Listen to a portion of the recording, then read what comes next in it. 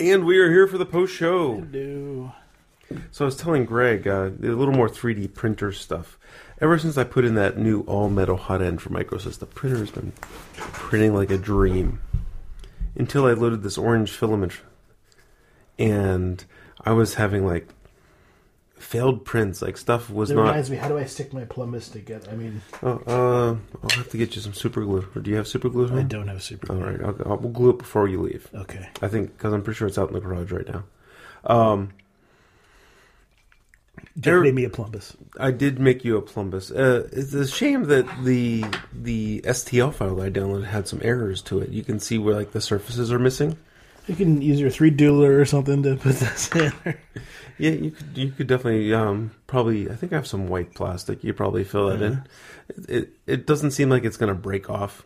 Yeah, I'm not really worried about it. The part that looks like the flaccid penis of the Plumbus is where the error is. Yeah. I'm happy with how that print turned out. Greg showed me this scale model solar system, or at least the diameters of the planet scale model. They're all stacked right beside each other. And that printed great. Yeah, this white plastic. This white plastic is crazy. It's like a no-name brand that doesn't exist outside of Amazon. It's called Worksteel. If you Google for Worksteel, the only thing you get is the Amazon listing. And it's cheap. I think I paid $16 for a kilo of that, where average price is like $24, $25. It's almost $10 off. And this stuff's printing amazing. And I wanted to get a spool of white because for things to be painted, that's what you want. You don't want to be painting over orange or green or red or whatnot. So, anyway, printer's been printing like a dream. Super happy with that last upgrade that I did. The only upgrade I'm eyeing right now is a hardened nozzle so I can print filaments that are abrasive. Carbon fiber, copper, glow-in-the-dark, things like that. But this orange spool of filament... And the rubbery stuff. And the rubbery stuff. I'm not planning on buying anything for that. I'm planning on just putting... It's still an upgrade. It is an upgrade. I'm planning on putting in a tube that helps direct the rubbery stuff to go in the extruder instead of elsewhere. But anyway, orange stuff wasn't working. And I had it calibrated in. I'm like, what is going on? I tried printing the arms of this robot guy 5 times yesterday. And like every time it was coming detached from my build plate. And you can't have a 3D print where it becomes detached because then it starts making spaghetti. Where it's just extruding wherever, whatever, because reality does not match what the computer thinks is reality. So it starts doing stupid stuff. And I'm getting discouraged. I'm like, I was so happy with the printer. I thought I had it dialed in, but now I'm having these problems. And it turns out I added this, the spool holder on top of the printer is so long. So the filament that's used for the printer comes in a spool, like a thread. The spool is of about 10 inches in diameter and about 4.5 inches wide. And it sits on a little spool holder, like you would expect, where it's this thing that sits up above the printer machine. And has this horizontal thing that the hole in the center of the spool sits on. One of the filament companies called Hatchbox, the spools are too wide for the one that comes with the Maker Select. So it doesn't fit on, it sits up at an angle. So one of the common mods, and on Thingiverse, people have designed all kinds of spool holder extensions. Most of the extensions replace the original one completely. I found one where it takes advantage of the original one. You turn the original one upside down and there's a channel from the pressure, the way that was pressure molded, or pressure molded. Okay. Injection molded. That's it. Injection molded.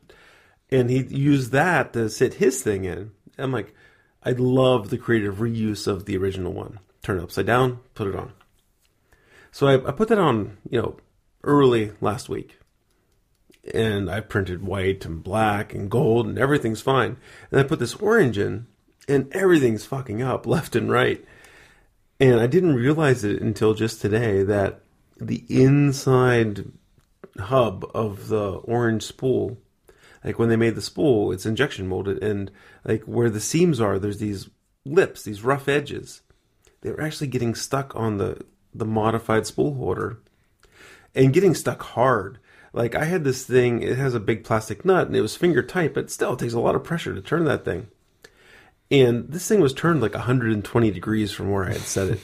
So it had got stuck a bunch of times, and so now I'm imagining that the extruder is pulling plastic, and plastic ain't coming, so it's lifting itself up, it's slamming itself down, and that explained all of my like bed detachments that I was getting. And I printed the rest of this little orange robot guy today. My tolerances still aren't great; they don't snap fit together like I wanted, but other than that, they're printing great. And yeah, it was the spool holder, the friggin' spool holder. It was ruining my prints on just the orange filament because of how rough the inside of that hub is. It's always something. I mean, I was happy that I figured it out, but it's always fucking something. So I mentioned the Physics Girl channel to you, which I think you should watch. Mm-hmm. Let me give you a little physics challenge question from that channel that I think was a good one. They have a bunch of them. You're on a boat and you have a rock. Okay. You take the rock and you throw it into the water. Does the water level rise, sink, or stay the same? Oh, so you're transferring displacement of the boat for stays the same. Stays the same. Why would it stay the same? All right, so you have the mass of the rock in your boat.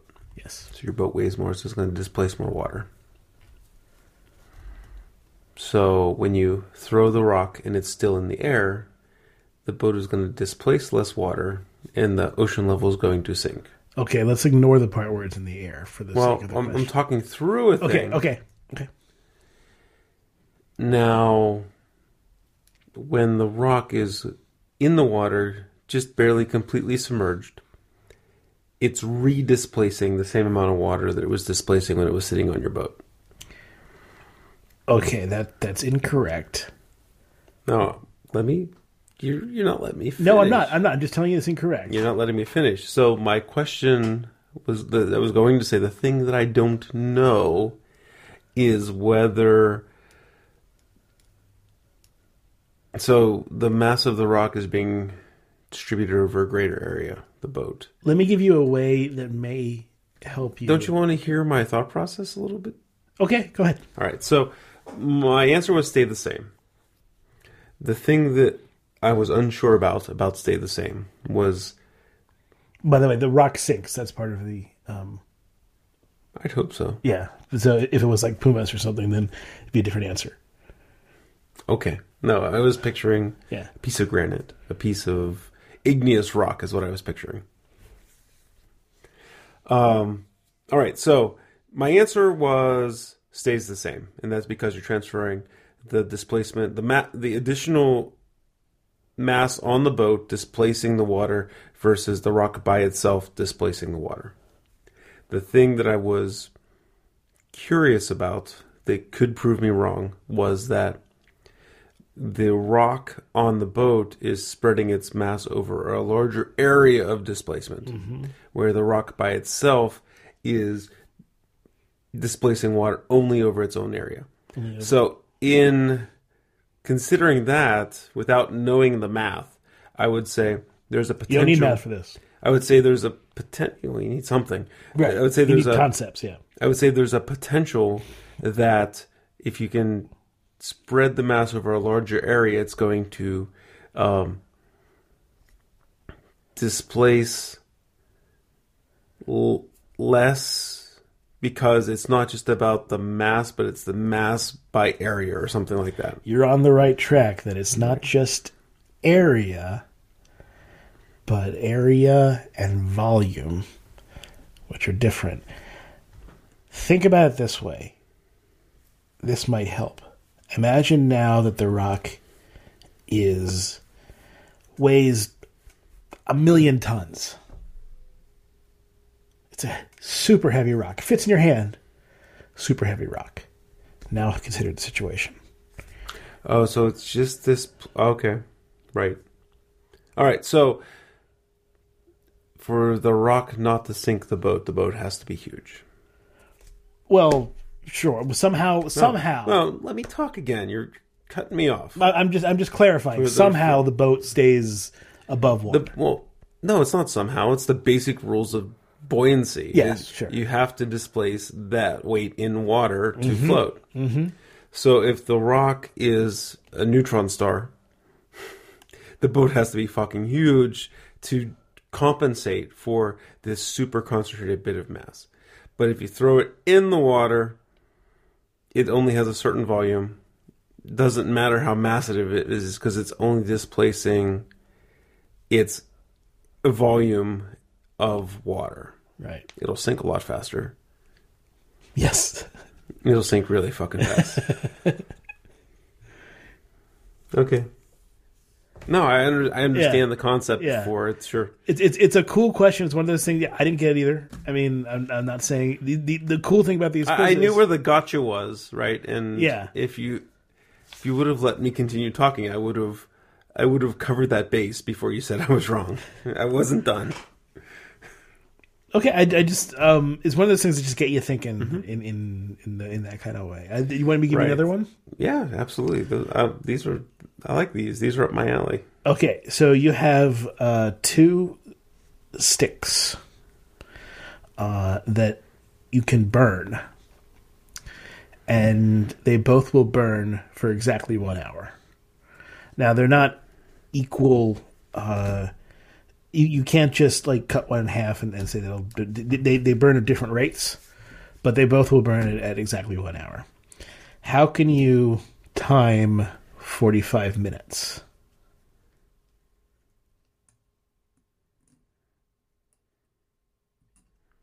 You have 2 sticks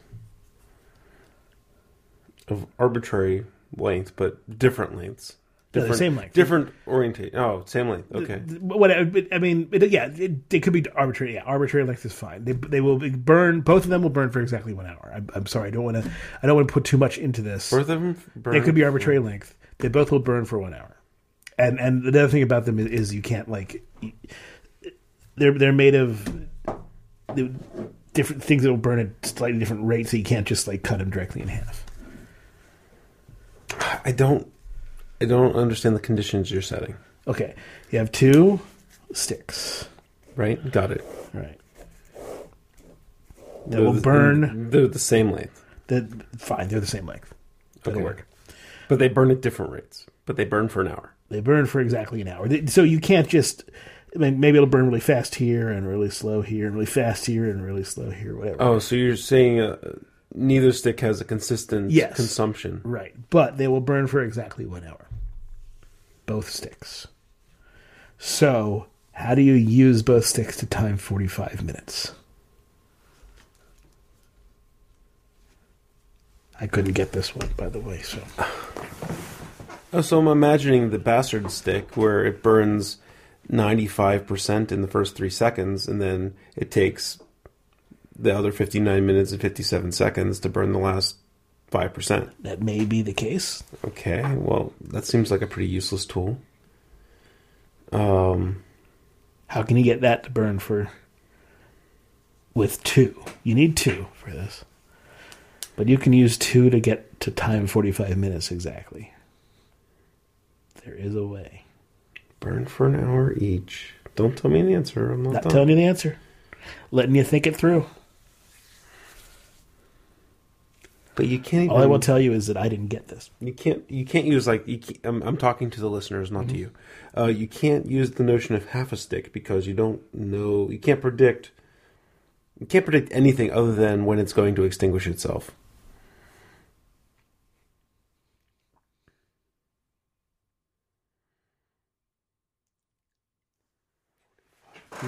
What's special about 3/4 of an hour when you only know 2 things? When you only have 2 shots at measuring an hour, 2 shots at measuring an hour, but you can't get fractions of an hour because the stick's unpredictable.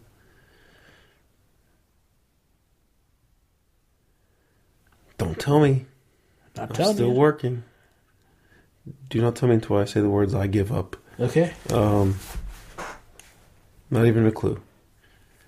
I'm just sitting here, man. You want to play some music while you're... I'll get some music out so There you you can go. listen to it. No, I really want to. I want to tease this one out. I want to. And I know it's going to suck for radio, but I want. I don't care. I want to. I think you might get this if you think it through. 3, 2, 1. Obi Trice, real name, no gimmicks.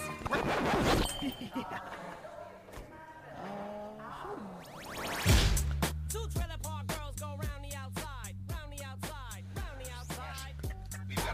And these are. I mean, these sticks aren't the same stick, right? They're. No, they're different sticks. I mean, but they're not. They don't have the same profile. Or do they? Like. I don't think it matters. Okay, so the reason I asked the question was I was wondering if you could light the left end of one stick and the right end of the other stick, and if they have equal but opposite profiles, then that could help you determine 45 minutes. It was kind of the it was You're on the right path. so they have the same burn profile, both sticks, even though we don't know what it is. Not necessarily. Okay, They don't necessarily have the same burn profile. but that was my. You see what I'm saying, right? If they had Yeah, the same yes, burn profile, yes. if you could burn them towards the middle, then you could.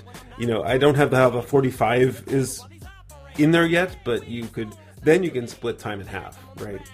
But they don't have the same burn profile.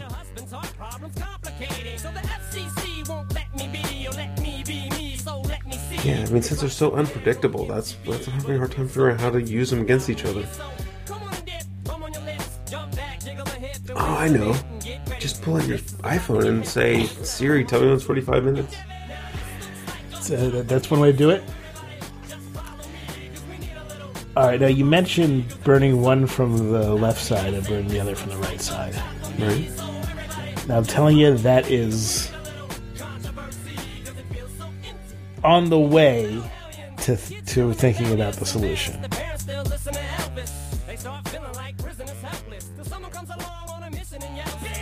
But, so I'm imagining one of these has a ridiculous burn profile where it burns 99% in the first 2 seconds. It could. That's not really a part of the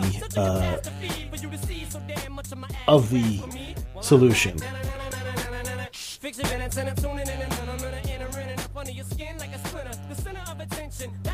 And you can only run this experiment one time, right? I mean, you can run the experiment as many times as you want to, but Every time the sticks are different? just to solve the problem, you only need to run it once.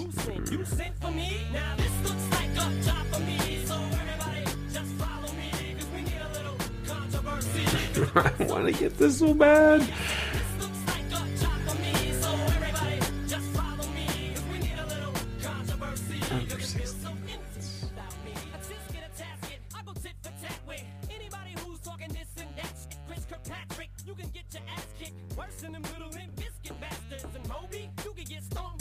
I'm wondering if, I'm trying, like right now I'm thinking out loud for the listeners at home. I'm pondering if there's any way to start the second one after the first one finishes and use that, but that doesn't seem like there's anything there. I will tell you, there's no tricks here. I'm not saying tricks. I'm just so you know, I'm not. There's no tricky thing to think of. Like, I never. Measure. So, like, okay. So I'm asking for clues now, and the other thing I want you to answer right now is, since the sticks are and this is make sure I understand the rules. But since the sticks have an unpredictable burn profile, measuring the sticks is useless, right? Yes. There's no point in measuring half of a That's stick. essentially the reason that the unpredictable profile is put in there. So measuring is useless. They burn for 60 minutes. We don't have any other timekeeping device. We don't have... We can't fraction up the burn profile because it's unpredictable. We have 2. Well, it is predictable. Just It burns for 60 when minutes. it's done. So you have a 60-minute hourglass. or you know, a buzzer that goes off at 60 minutes, and you have another buzzer that goes off at 60 minutes. I think that it will help you if you stay on the sticks.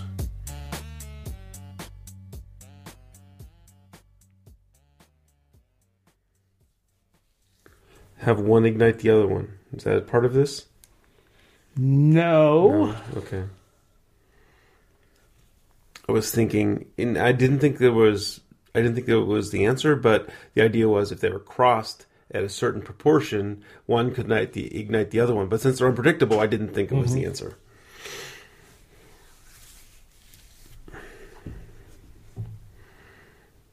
Who at home knows this answer?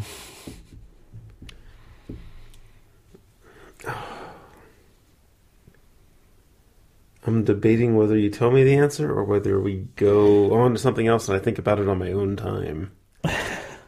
Tell me the answer. Okay. Let me give you... Tell the listeners the answer. I don't want to know it, but the listeners do, so... Let me give you a hint.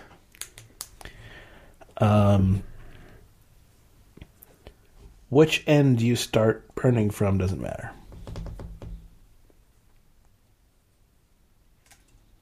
No. I mean, I kind of gather that since their profiles are unpredictable. You can start burning from either end. Oh, you can light the same stick on both ends. Yes! So it'll extinguish in half the time. So if you now you have a 30-minute timer. And how do you get to 45, though? So you could start the second stick at 30 minutes and either have it last an hour or 30 minutes. But how do you get to 45?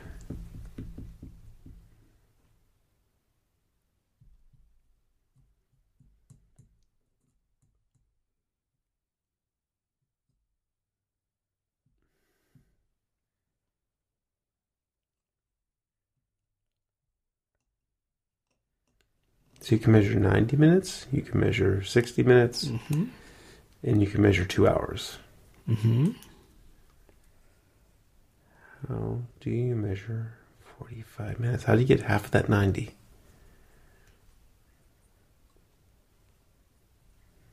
What is it? All right. You start stick 1 burning at both ends. At the same time, you start stick 2 burning at one end. When stick 1 gets to its end, wherever it is, You start the other. you start the other end of stick 2. And this may go only to here, but Right. this will You meet. have half an hour to go. And... Damn it. It's a cool question, right? Yeah. It's one of those things I didn't get. Like I said, I didn't get it. But it's one of those things when you get it, it's like, oh yeah. Yeah, I don't think I considered burning at both ends. That's the leap. That's sort of the leap you have to make to get into the. Oh, I mean, I was like seeing like have one ignite the other one. You know, I was close. You were close, but that's why I was like, if you start to think about hourglasses, that will push you in the wrong direction. Yeah. Okay. Okay, so now that we have that out of the way, going to get you thinking about some other physics stuff. So I wanted to talk about. I listened to last week. I thought I did a decent job, but I didn't explain one thing very clearly, and I think that if I explain it more clearly, maybe you'll understand. Because I was talking about how there's this line of draw, a vertical line, and then a horizontal line, and we call that horizontal line time. And if you are accelerating in some other direction, then I also talk about how they get rotated into something. I also said that when when they're going exactly the speed of light, it's rotated directly on this horizontal axis. No, I understand that. So What I did, so let me talk to you and to the listeners. Greg has this vertical line, horizontal line going off to the right. And then, so if you're standing still, you're traveling through time at full speed. And we've had this conversation before about talking about time dilation, stuff like that. And even before we were really before you were, when we were at parody with science stuff, we talked about things like this.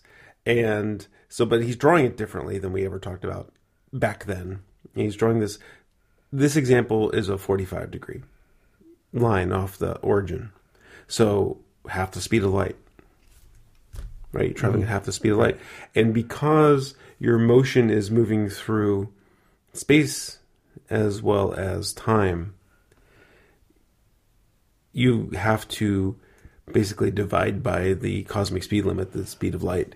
And so your time is slowing down. So every bit you move up, you're moving slower in the time dimension.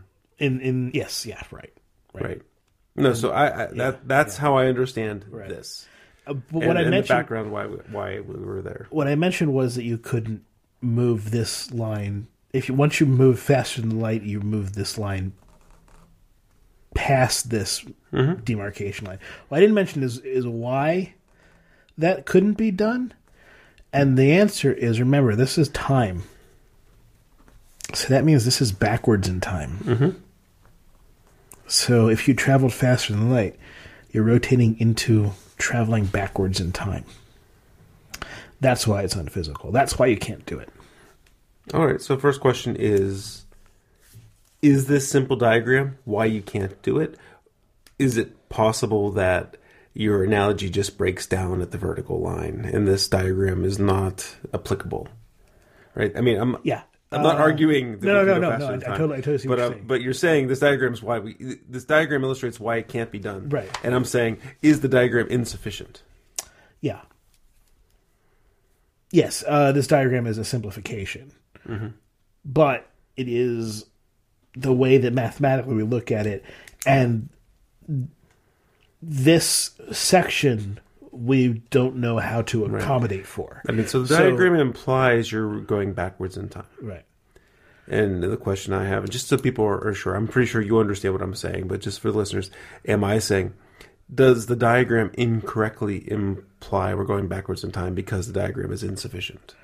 No, the diagram is sufficient to imply why you're going backwards in time based on our understanding.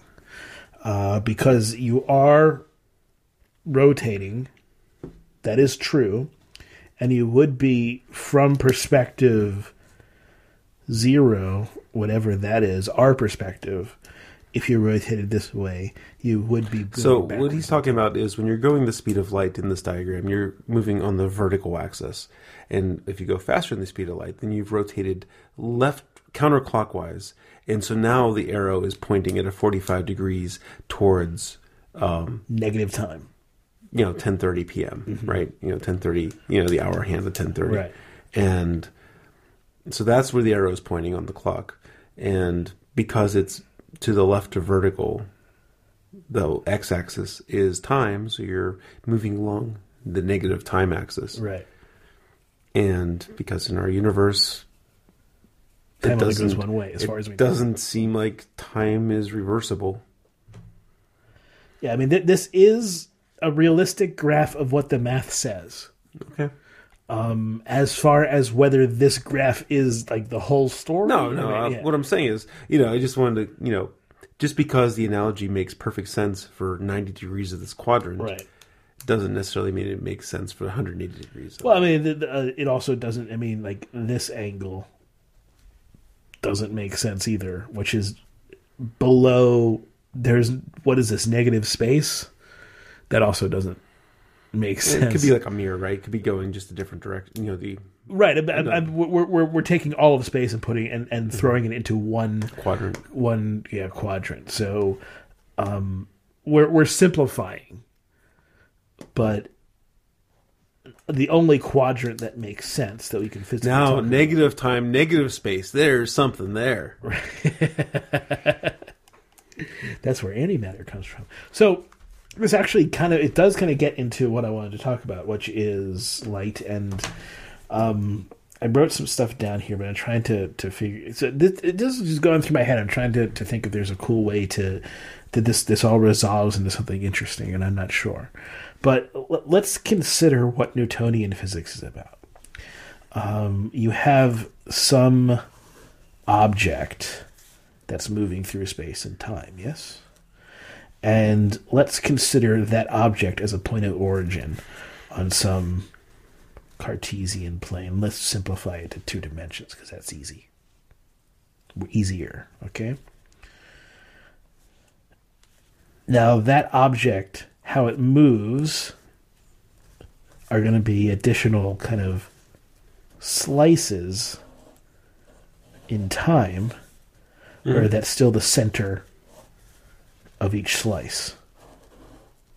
Right? Mm-hmm. So we can think of these as like kind of just individual slices that are moving in some extra time dimension. And that's how things move when it comes to Newtonian physics. You have an object that sets some take place here, objects that take place in this time, and that is actually what we call events when it comes to relativity. Events happen at a place and a time. So,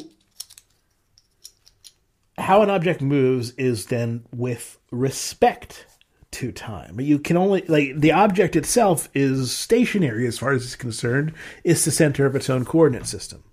So what matters is either with respect to something else or with respect to this time thing. That is what matters. And that's where all of, calculus comes in, because that is where you're doing derivatives. You're doing how something is changing with respect to time or how something is changing with respect to something else. So that's what derivation is, figuring out when you have some function and this changes and this also changes, what it comes out to.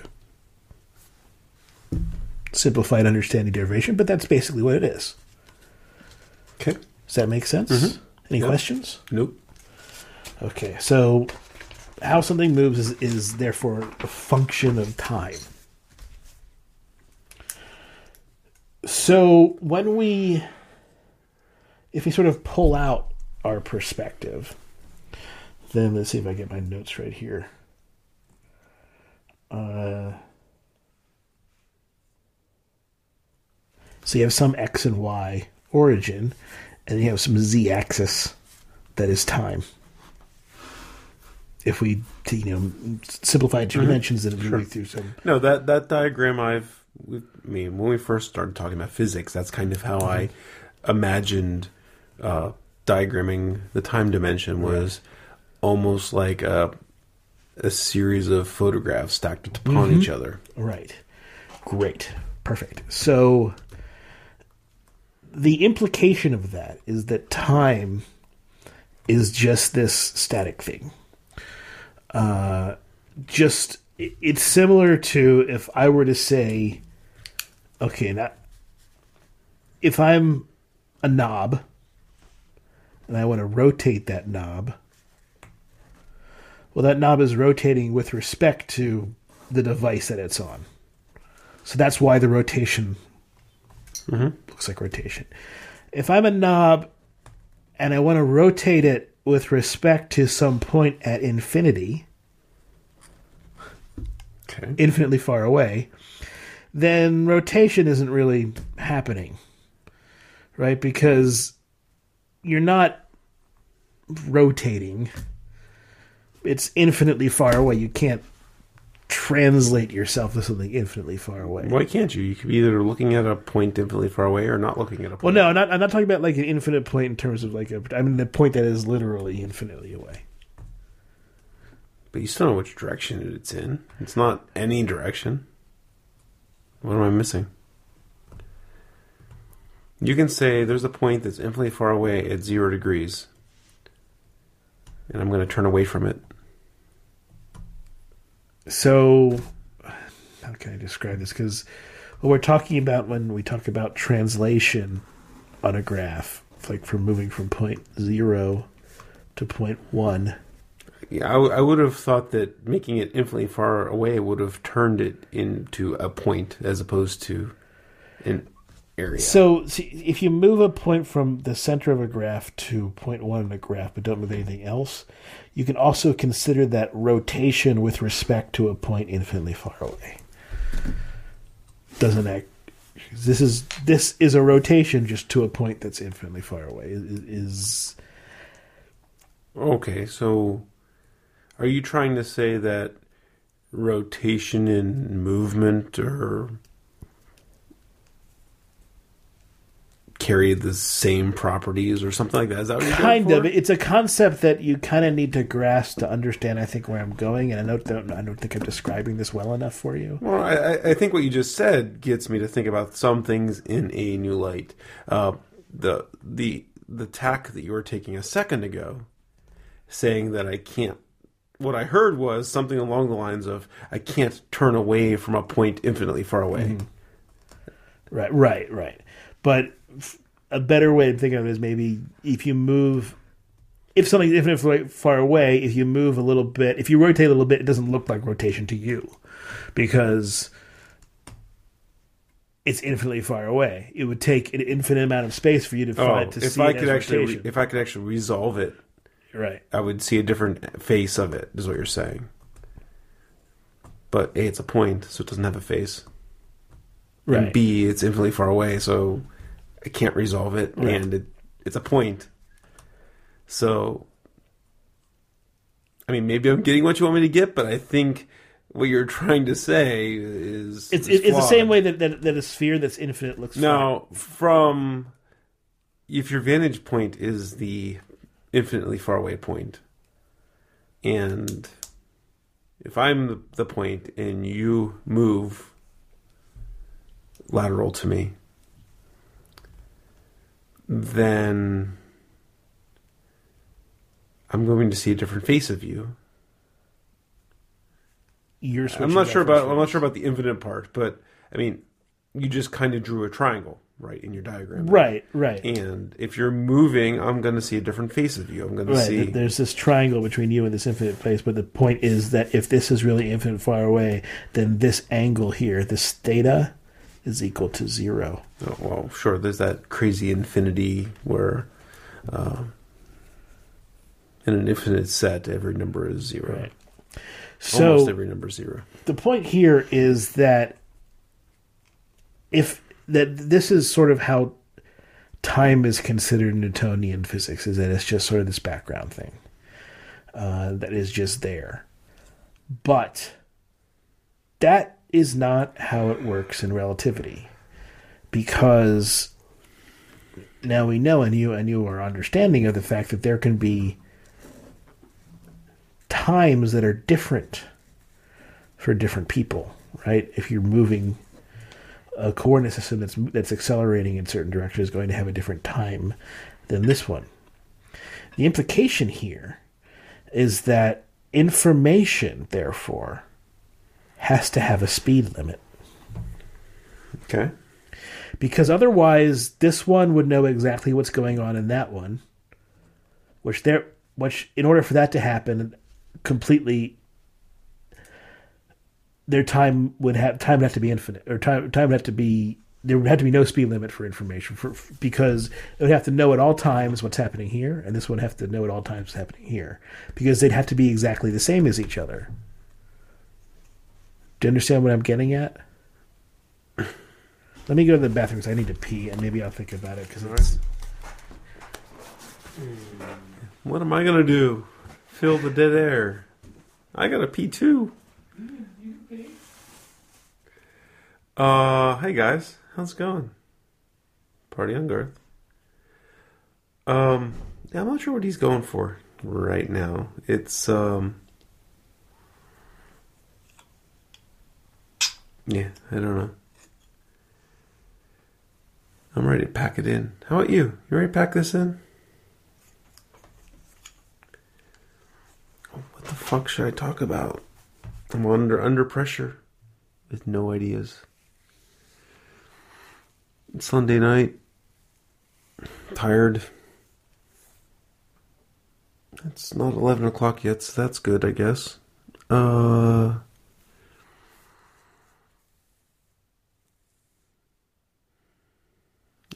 man. Penguins lost the other night. Tough one in overtime. Tomorrow night they play the Senators in Game 2. Be awesome if they win.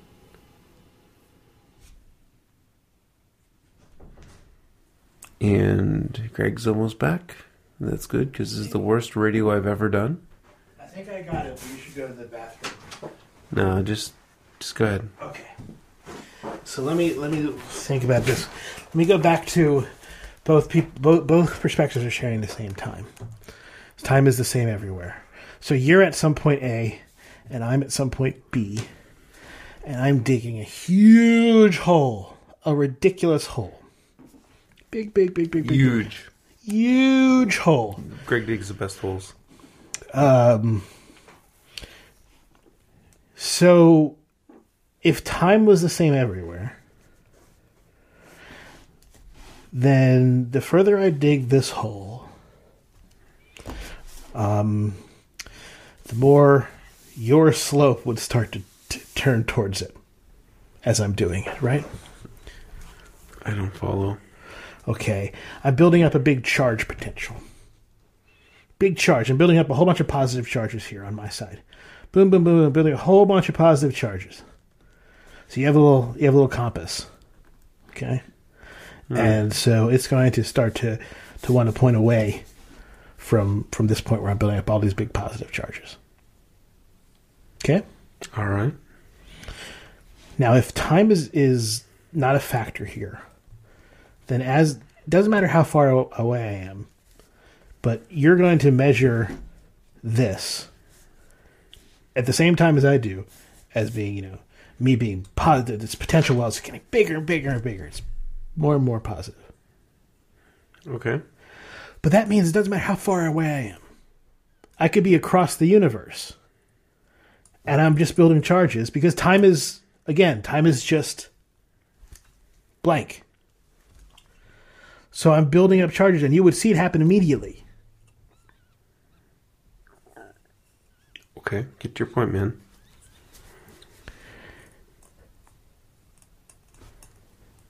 If that's not the case, then there must be some limit to how fast this information travels. Whatever it is, there must be a speed limit. Right. You appreciate, are you good with that? Yes, because I know there is one. I know, but I just want to get it into your head why that needs to be the case.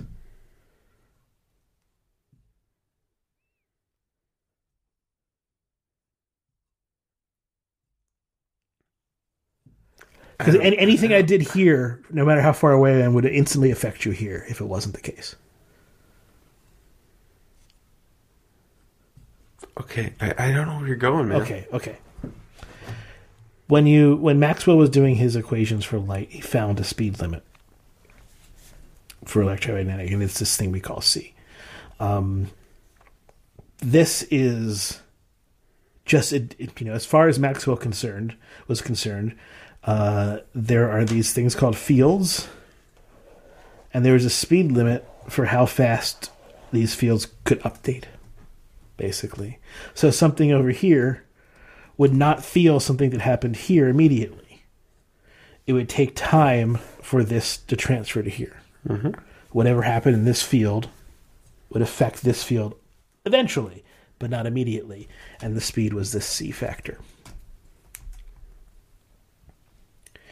So the really interesting thing that comes out of this, that Einstein figured out, is that no matter where you are, you're measuring. If you measure how fast light moves, it moves at the same speed. Even if you're accelerating away or towards that speed of light. What does that mean when we go back to the factor of the Newtonian idea? What then is light? If we think about ourselves in the center of a two-dimensional plane, and light, no matter what we're moving at, is always moving at the same speed.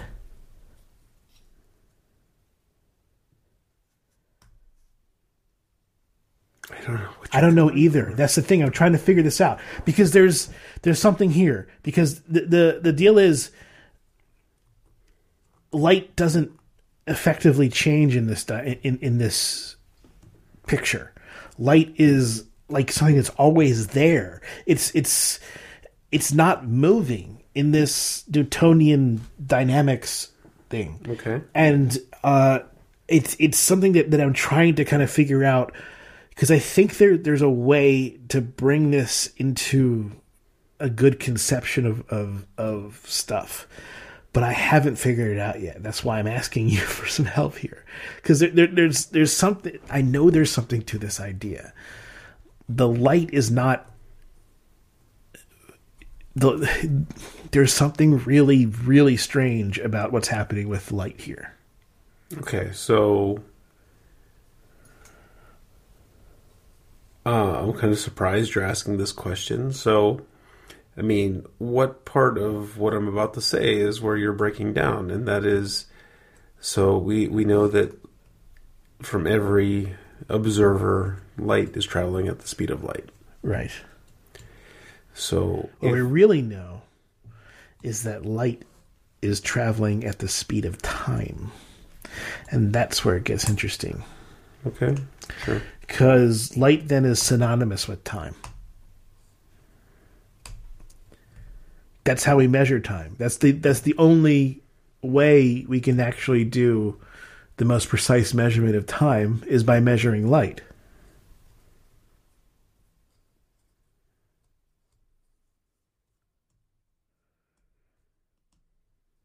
I don't know if that's a conclusion to draw that light is time. I'm not saying light is time. I'm saying, maybe It's I am. synonymous, is what you said. Maybe I am. And that's where it comes to, right? It is that we only measure time by how something moves, right? If nothing changed, then we wouldn't be able to measure time at all. There'd be no such thing as measuring anything. But if nothing changed, then we wouldn't measure time. The fastest something can change is at the speed c. Light moves at the speed c.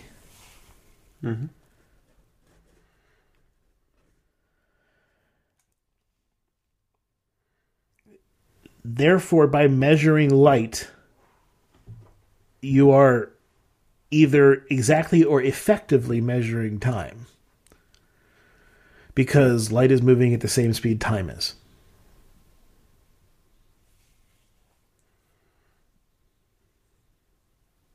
Okay. Sure. I mean, we've talked about how, like, a photon doesn't age, right? Right. The photon, we see it move, but the photon doesn't exist in any way that we'd understand it. Not only does the photon not see space, the photon doesn't see time either.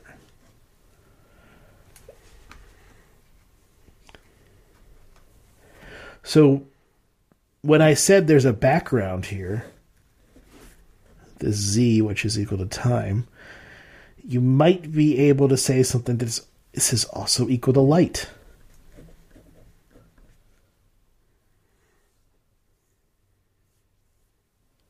That's what I'm trying to figure out. Is there a way that makes sense?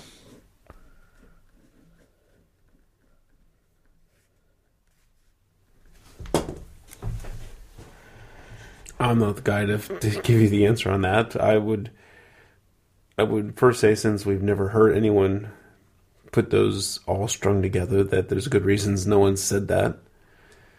Doesn't mean it's wrong. No, I mean, seriously.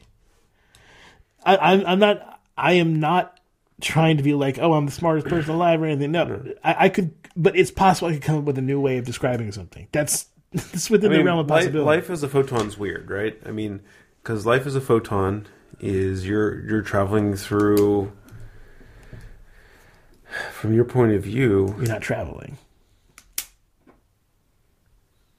Yeah, you live your entire life in instance not the right term, but there is no such thing as time to the light. There is no such thing as dimensionality. Well, there is no such thing as dimensionality in the direction it's moving. But photons do decay, right? I mean, over like No. trillion years or something like that. As far as we know, that's not true. Now, now, if space is stretched out, then the photon will be stretched out along the space, and it will be below which we can measure. Right. Okay.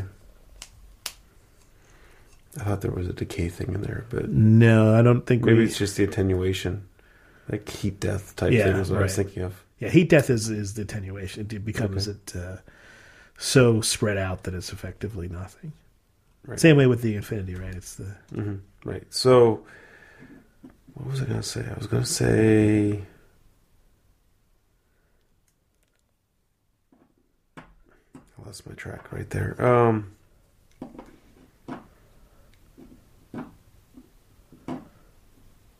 Okay, well, let me just talk about one more weird thing about light that's different, completely different.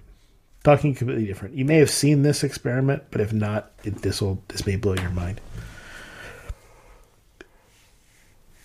I have a photon of light, okay, that's moving along. Now, it has some angular momentum. It has some polarization, right? Let's say I put a piece of Polaroid film, not Polaroid like the camera, but actual polarized film, such that the only light that's going to pass through is stuff that's polarized in let's say this up direction. Okay, so then the photon that comes through is only going to be the only photons that come through are going to be polarized in this up direction. And now if I put another piece of Polaroid film right below it that is polarized in the other direction, right? In horizontally instead of vertically, then nothing's going to get through. Okay. No photons are going to get through. You're going to get zero. They're all going to be blocked. What happens? These can be right on top of each other, by the way. What happens when I put a Polaroid film? One is vertical. The second one is diagonal, and the third one is horizontal. What? Light gets through. Okay. So you get light. So all the spins of the light, all the polarizations of the light, when they come out from this polarized film, are all going to be in the right direction, in the same direction. When they come out of this one, they're going to be randomly in one of these two directions, and then they're going to be blocked. Some of them are going to be blocked by this one, but not all of them. Just by going through a second polarization that's not exactly the same as the first, or exactly opposite the first, the spins get changed to a random polarization. Okay. You're not amazed by that? That doesn't excite you? Does that? It's just like the dual split experiment. It's just something unintuitive. So, But do you see what's weird about that? no. It's weird that it's unintuitive. That's what's weird about it. But there's lots of things that are unintuitive when it comes with light. So right, I'm not but bothered by it. okay. I mean, I still find that demonstration fascinating because the implication is that these objects really do have randomness built into them, because otherwise this sort of thing wouldn't make sense. If you think about if these photons that went to this first Polaroid film then were all aligned this way, then some of, like if you were thinking about them like classical objects, then some of them would be blocked and some of them wouldn't be blocked by this, but they would still be in this direction. they wouldn't change directions. That doesn't make sense. Maybe I don't understand what you're saying by this diagonal polarized film. Maybe I don't understand polarization. I don't know. Okay. Think about if I sent balls. I would have expected only diagonally oriented photons to get through. So I don't know why up photons are getting through a diagonally polarized film. Okay, it's a little complicated as to why that's happening, but you can only spin. When we're talking about spin, it has so when you're talking about spin of an object, let's say a ball of some sort, you're talking about spin really around some sort of axis. There's some axis of rotation, right? So that this object that I'm spinning right now, this gun, is spinning around one axis, and the other axis is spinning. Now, technically, I guess you could have it spinning around a semi-major axis too. But in most, you can have with a physical object sort of spinning around two axes at a time. In quantum mechanics, they're spinning around three. All three. And you can only measure one. And you can only measure one with respect to some angle. So when something is saying is spin up, let's say, that means you have a filter that's looking for stuff that is along this axis. And it will say, you'll be able to tell if an object that comes across this filter is aligned with that axis or not aligned with that axis. And that's all you can tell. So spin up just means spin in this What do you axis mean that by we're measuring. unaligned? Because unaligned is this, and this, and this, You'd think so. and this, and this, and this, Yeah. and this, and this, and this. Right. But in quantum mechanics, you can only measure one of two states, either aligned or unaligned. And So here's I would have called this one aligned well, you call this aligned. because it's parallel to the filter. Well, this means not up. Not up. as opposed to down. This is not up. Okay. So, the interesting thing, okay, so you can measure this, you can measure this, and you get the answers. If you measure stuff that comes across here, and then you measure a 60-degree angle, let's say, something like that, then stuff that you knew were aligned up, you're going to get the probability that 3/4 of the particles are going to be up and 1/4 is going to be down, because it's going to be the cosine squared of half the angle. That's going to be your probability. And then, if this angle is 60 degrees, it's going to be 30 degrees, and that means it's going to be 3/4. That means your probability is going to be up 3/4 at a time and down 1/4 at a time. That's just the way the math works. And so there's this weird thing where if you know things came because you're only pushing the spin up ones to this particular angle, you're going to get this distribution, this probabilistic, based on this angle. The way you're being like, okay.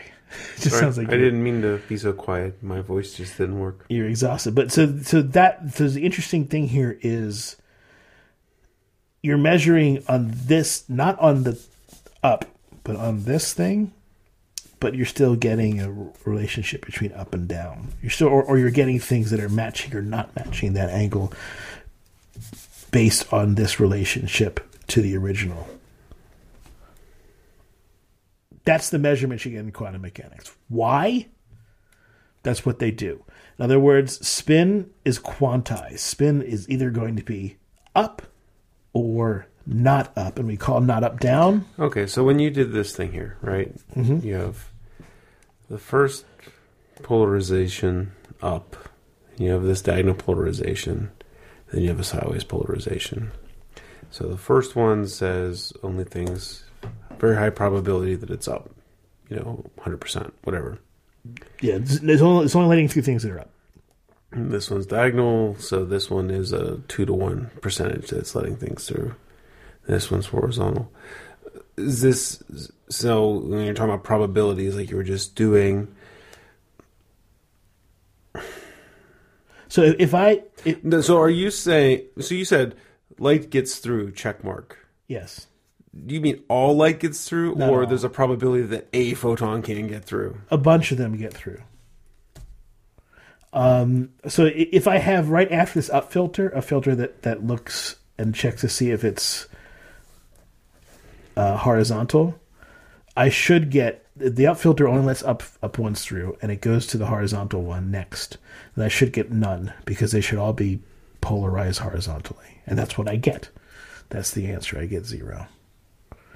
Really, it's not so much done, but as in the opposite direction down, because that's the way the quantum mechanics. So if I measure exactly the opposite direction, then I'm going to get none out of this first filter. But if I do another measurement along the way, along a slightly different angle, then the spin is changed. So the next time I do a measurement, some will get through. Every time you measure the spin, it changes the spin. Okay. So what does that mean if your particles are entangled?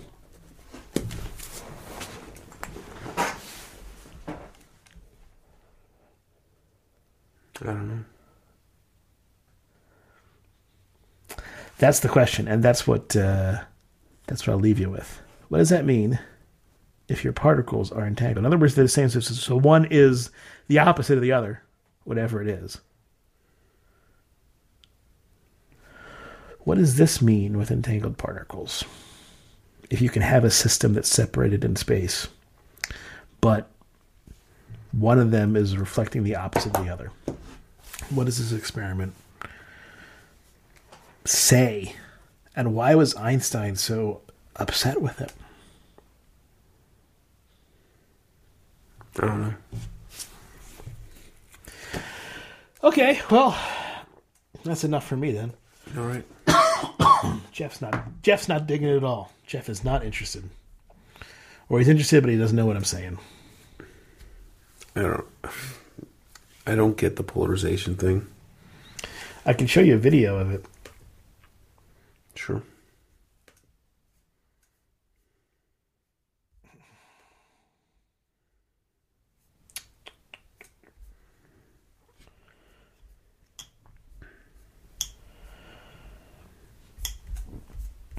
I guess we can stop the show now because the video won't be interesting.